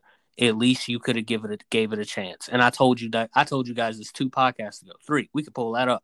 I said, if by some chance that Zack's JL isn't good this year or the upcoming year, I'm not just saying everybody doesn't like it or some people like it and some people don't. No, I'm talking about me.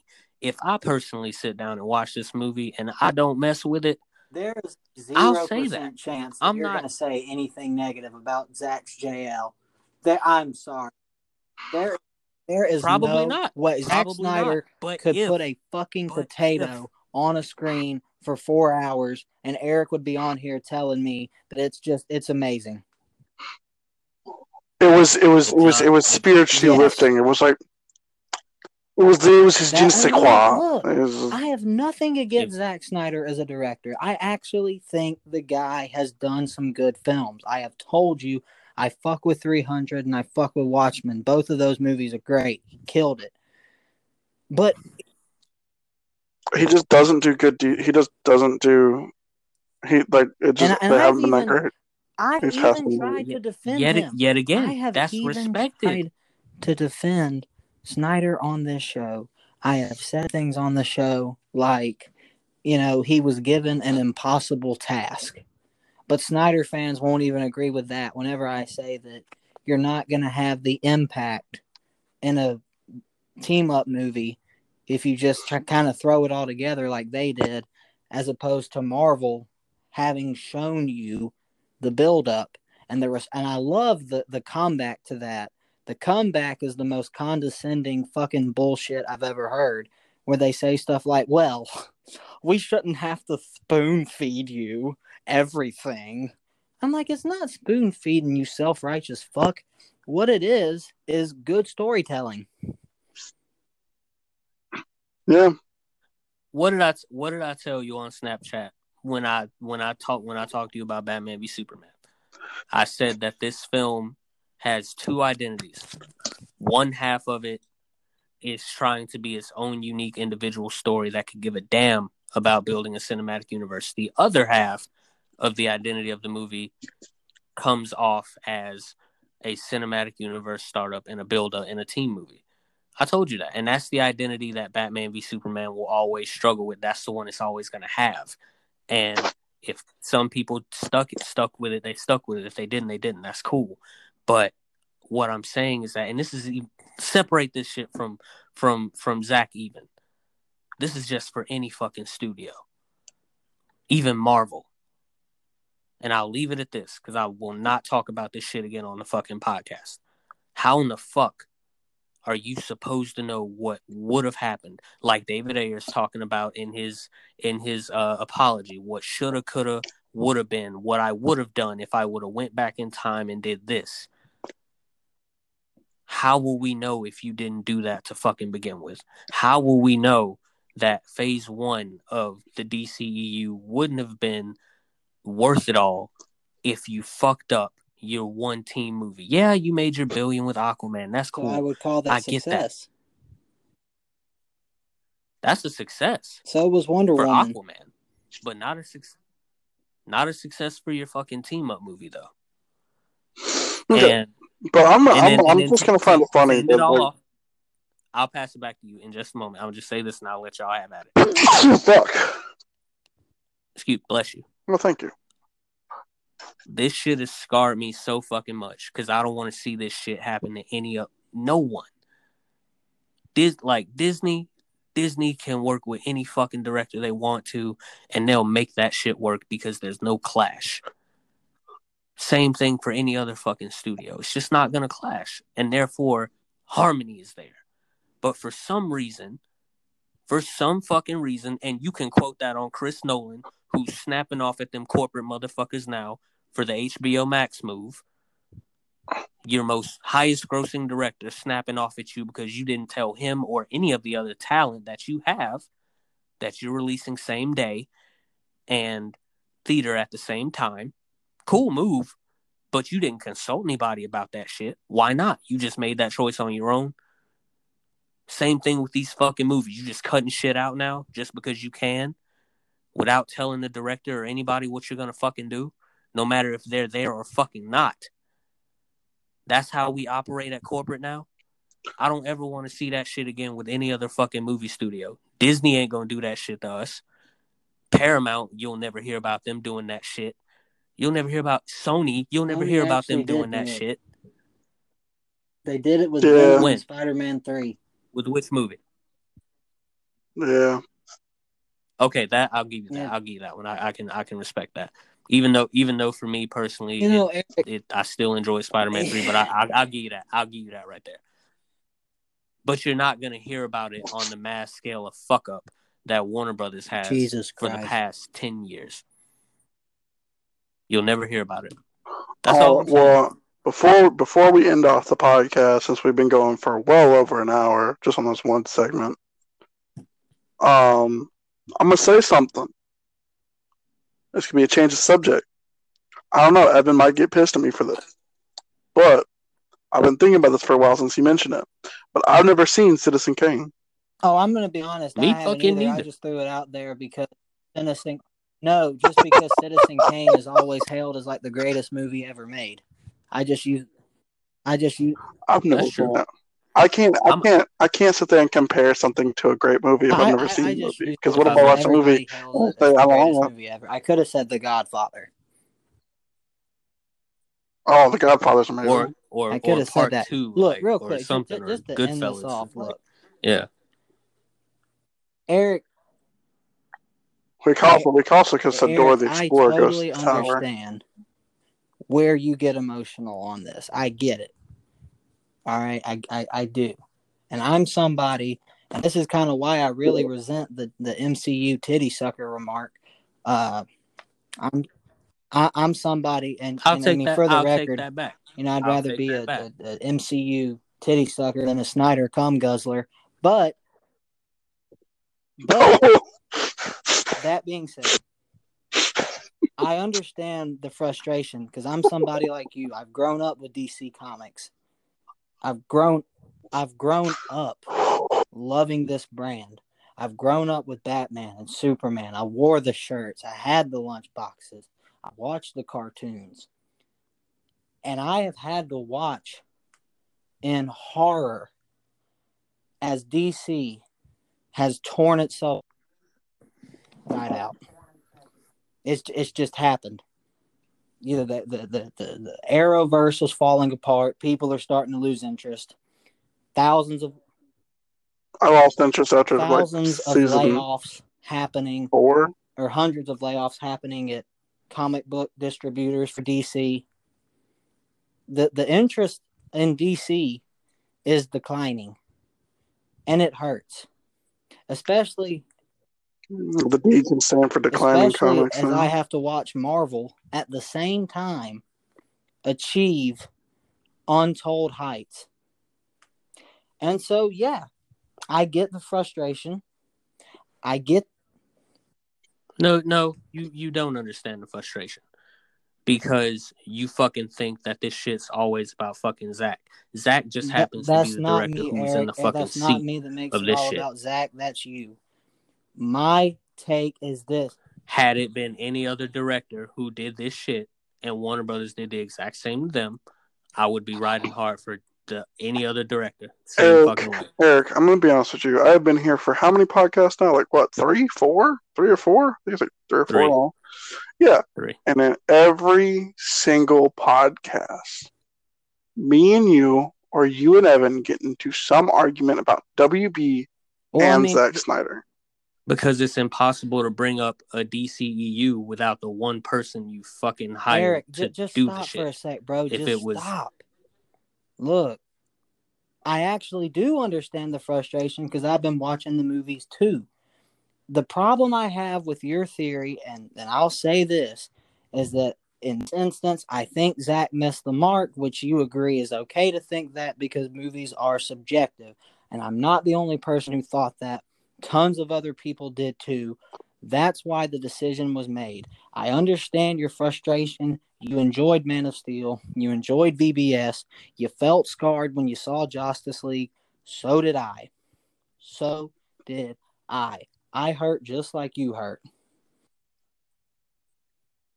I mean, I can't really get into this argument mainly because of the fact that, I'm not really a DC person because my favorite superhero has always been fucking Spider-Man, dude. I like more Marvel characters than DC. When I say DC, I mostly mean Batman.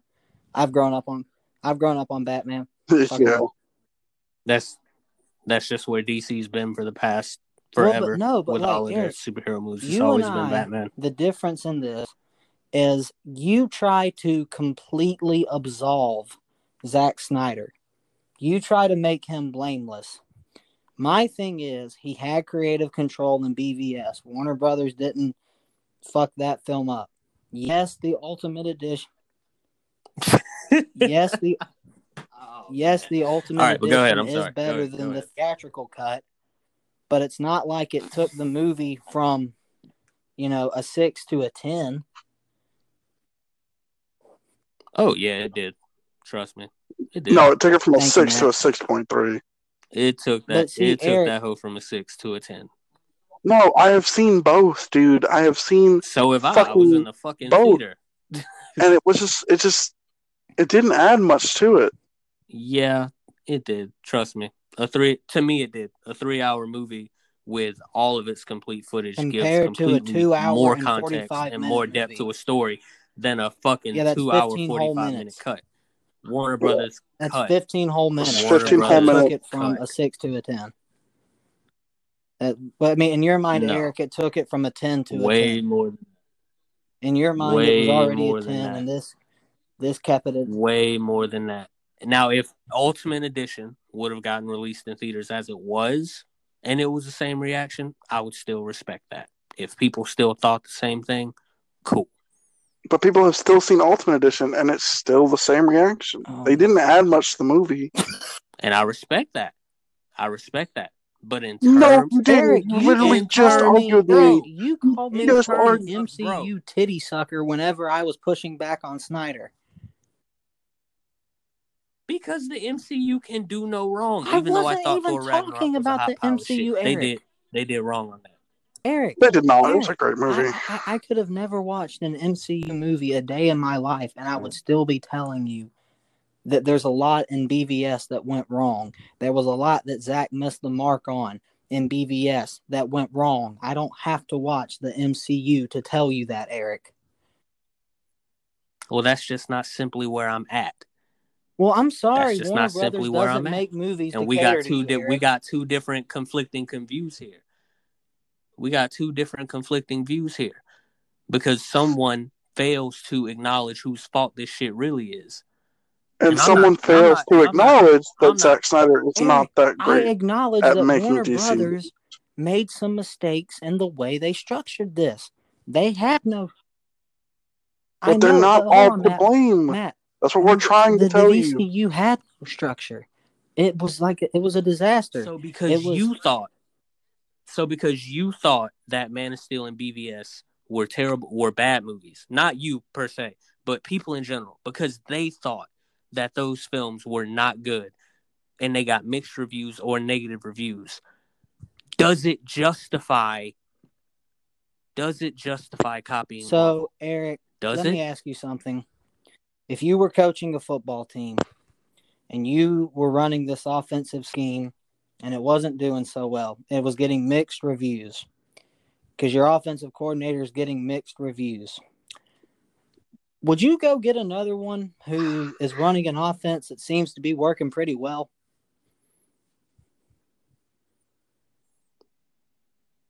Fuck no, because that's football. Footballs have different philosophies. We can take Auburn, for example. But Nick we just Saban talked did about that this the other exact day. thing, dude, and that's why people hail him so much, because he had an offense in 2012 and 13 that it was becoming obvious it wasn't working anymore. So he brought in another guy who runs a different offense, and that's what Warner Brothers did. They had Zach, and they're like, well, wait a minute, the reviews, people aren't biting as much as we need them to, so we can go forward and make money and get better studios and get better CGI and everything else in the world. So we have to go a different direction. It's called business. If anyone Yeah. in their fucking mind up there at Warner Brothers thought that, hey, I would have at least respected it if you would have got JJ or someone else. But you said we're just going to go right across and get the exact same guy who did the Avengers and think that it's going to work the same way for the Justice League. Or they Wow. decide to go grab a good director. Wow. Joss is a good director. Exactly. But that doesn't guarantee that the magic that he worked with the Avengers or whatever Eric, he did the with the one Avengers certainty was here, going to the work for one Justice certainty, League. and the one you fail to acknowledge is what they base this on, which is the fact that Zack Snyder is not delivering. That's not the way I saw it. I thought the fucking guy delivered. It's just that everyone else in the world seems to not think that. Holy and that's exactly. fine. Matt, It's I think called he's starting opinion. to get it. So I'm the fucking one that's wrong just because I happen to hail No, Zack Eric, Snyder's you're movies not in a wrong. higher regard I'm than I just do trying to anybody make else. you see why. Yes, majority in film, like you want more people to see you want good reviews from people. What's the point in continually making films that you've tried and seen have mixed reviews? What's the point in putting all that film or all that money into a project that you're not guaranteed you're going to get all your money back on? Well, that's why they call it risk. This But is see, fucking Eric, Hollywood. they look That's how across it goes. the bay You and don't they see this abandon other ship. guy who just delivered $1 billion. Like, okay, so here's the thing that neither of you are talking about. Yes, they got Joss Whedon, and he was like, oh yeah, they plucked him because he did the Avengers movie. He's a good director, but more than that, he's a good superhero director. He was really good at making those superhero movies, was he not?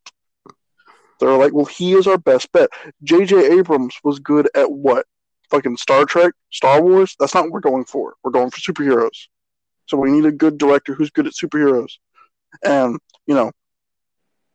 Zack Snyder's daughter just died. He is out of commission for a while. We need to do something with this. Quote unquote, bring in a director to finish the film. That's what Warner Brothers said.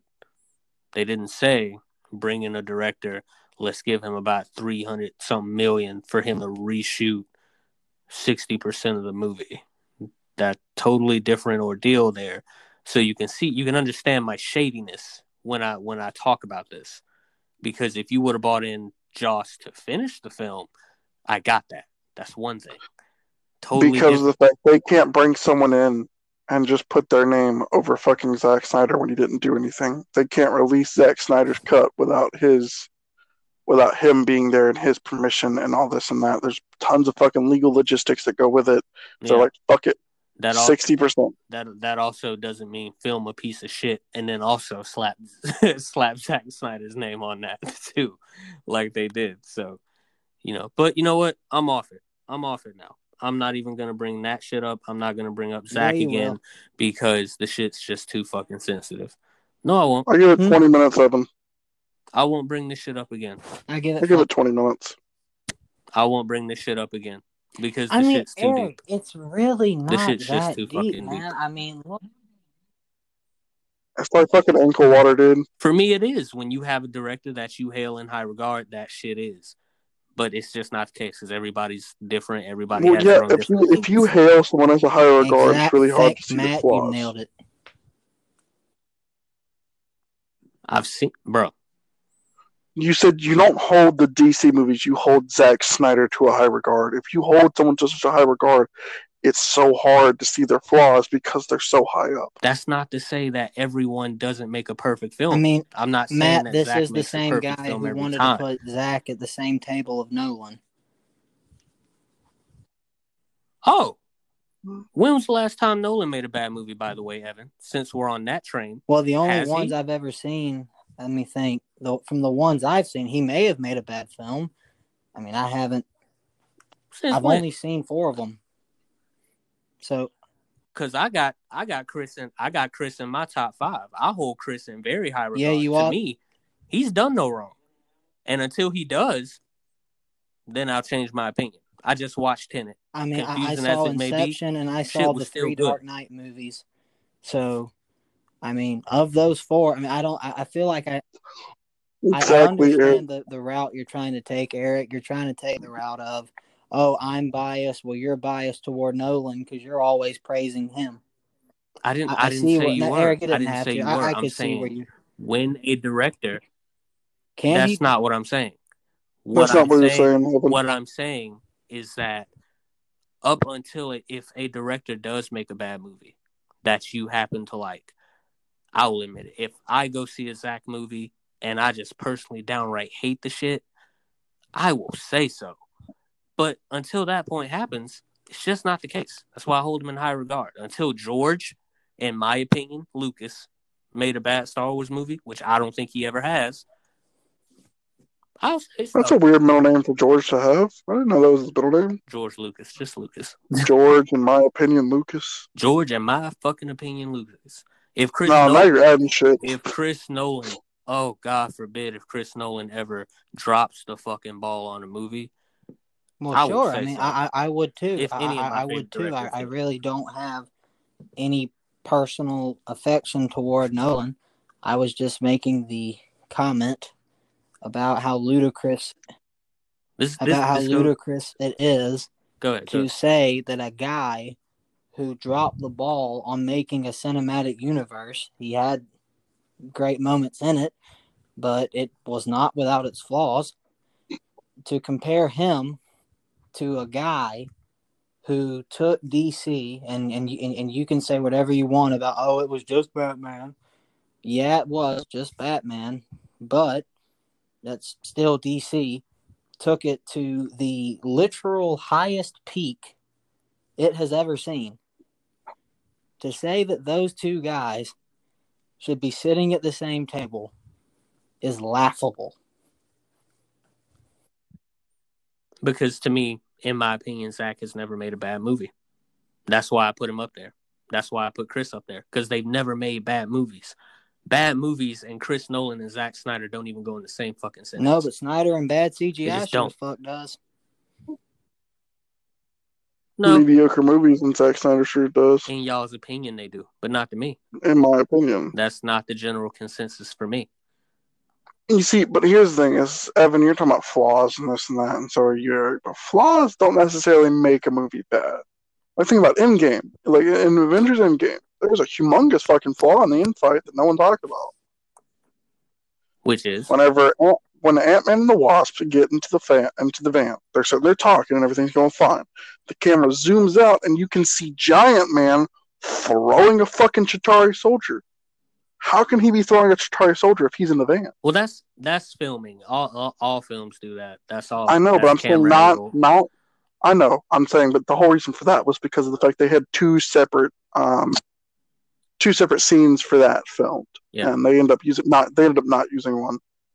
The scene that they had filmed was like them all like gathered together in a crater, talking about what to do next. It's gonna be like characters bouncing off each other, so it's gonna be like really funny and really cool, and it's great.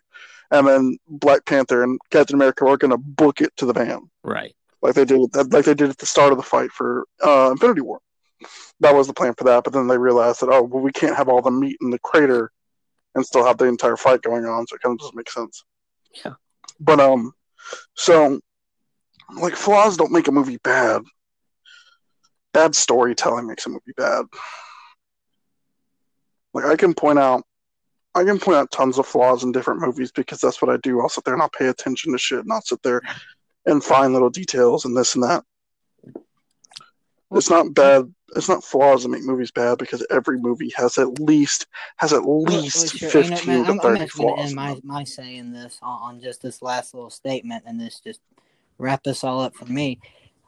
My whole issue with right now and that I have with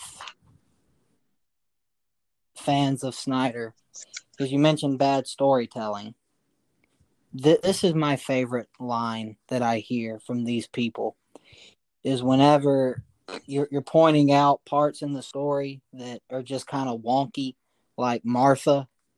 Her mom said the same name. Whoa. But if you tell a Snyder Cut supporter that, you know what you'll get, Matt? Some extremely condescending, very just the most arrogant, posh stuff I've ever heard. Oh, well, you just didn't get what was happening. You clearly didn't understand it. Because, yeah. You mean what Eric said 2 podcasts ago? I didn't say anybody didn't understand that. Yes, you did. Because I was like, we have the same name, best friends, and you're like, we clearly you didn't understand that. I said that wasn't the point. It goes past that. That is just one example of a laundry, and I'm seeing it already with the cut.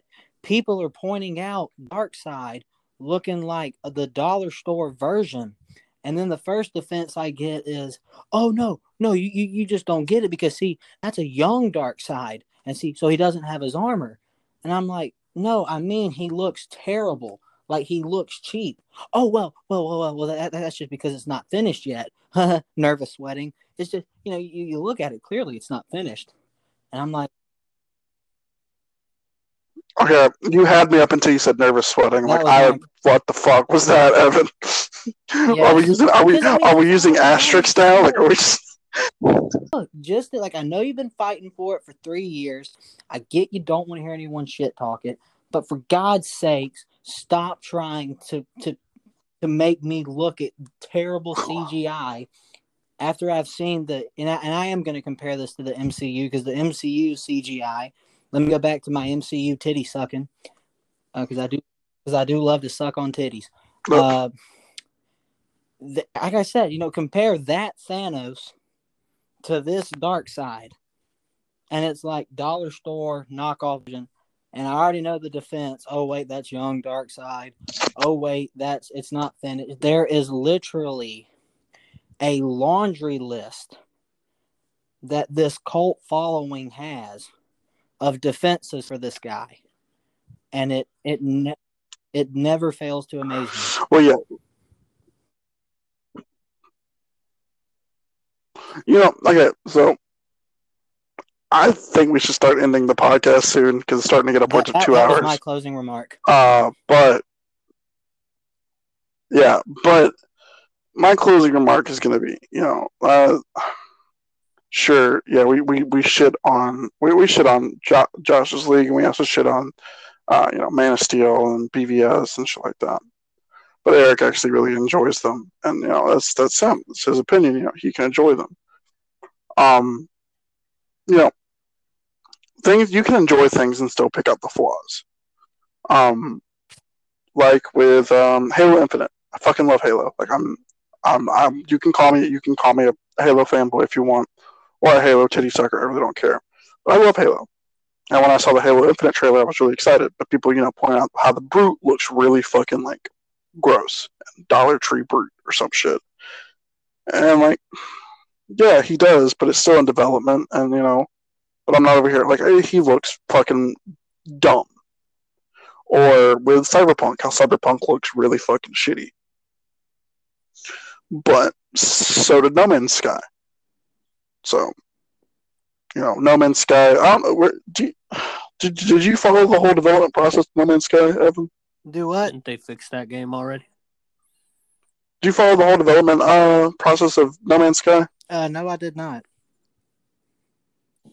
So basically, we were promised a whole bunch of shit that we didn't get at launch. And to answer your question, Eric, yes, they did. They fixed it, and they gave us more than what we asked for. And so it was honestly really cool. So we actually had a lot of shit that we didn't know we wanted, but we needed, apparently. And it kind of reminds me of this comic I saw that people will replace with what's on the screen. These guys playing a game. There's one guy standing behind the couch, and he's like, "Oh, it's buggy. It's trash." And he just starts steadily getting angrier. Eventually, he starts yelling, "Stop having fun!" It's like, well, Evan, right now, what me and you're doing, Eric, is we're being that guy behind the couch. Like, it's his. He enjoys it. Not really. Let's just let him enjoy it. I know what I'm saying. No. Get this. Understand this. Every opinion that you guys have had is a good opinion, and I respect that. It's hard for me. No, hold on, Eric. Just wait. Like, I mean, yeah, we're shitting on it, but I'm not. I think the whole thing is we've been trying to get him to change his point of view, but we really need to. Titty sucker. Yeah, that shit was kind of funny though. That was kind of funny. I already took it back. Nah, that was kind of funny. I don't care. That was hilarious. Bro. Fucking Zack Snyder Clone goes there. That shit was. Bro. But like we gotta let people enjoy what they enjoy. And I think everyone should take from this, like even the people listening, just let people enjoy what they enjoy. Unless their enjoyment's little kids, then burn them. That's my opinion. But let people enjoy what they enjoy. And if they enjoy feet, let them enjoy feet. Like, I mean, I don't really give a shit. It's not really my.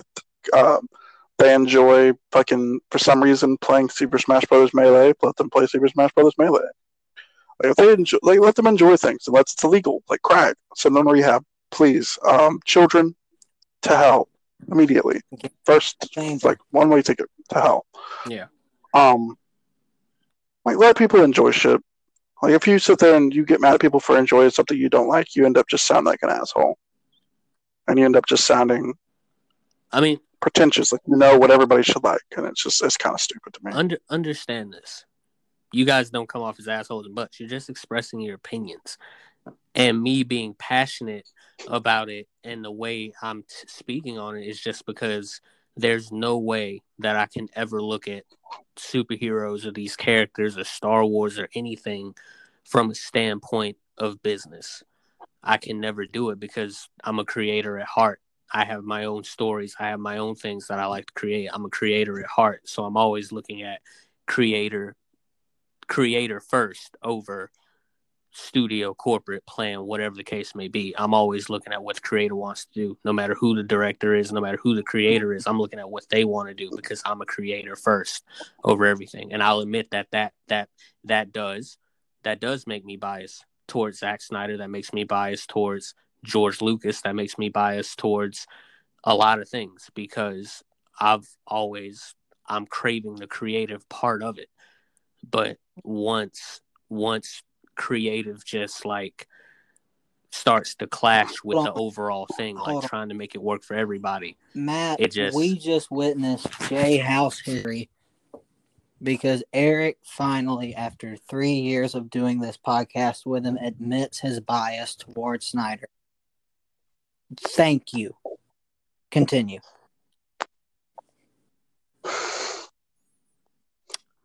That's towards any director that you're going to hear in the future from me talk about. I have a bias toward them, and I will openly admit that because I'm creator first before all of this $1 billion mark shit. I'm a creator first before we start talking about marketing and what works and what doesn't. I'm always going to be that. So from a creator standpoint, You just have to do the shit, make the shit. If people don't like it, they don't like it. You fail, try again. Fine, do something else. I don't care. But as a creator, if you are a creator, which corporate places are literally not, don't be no bitch and copy somebody else. Just don't do that.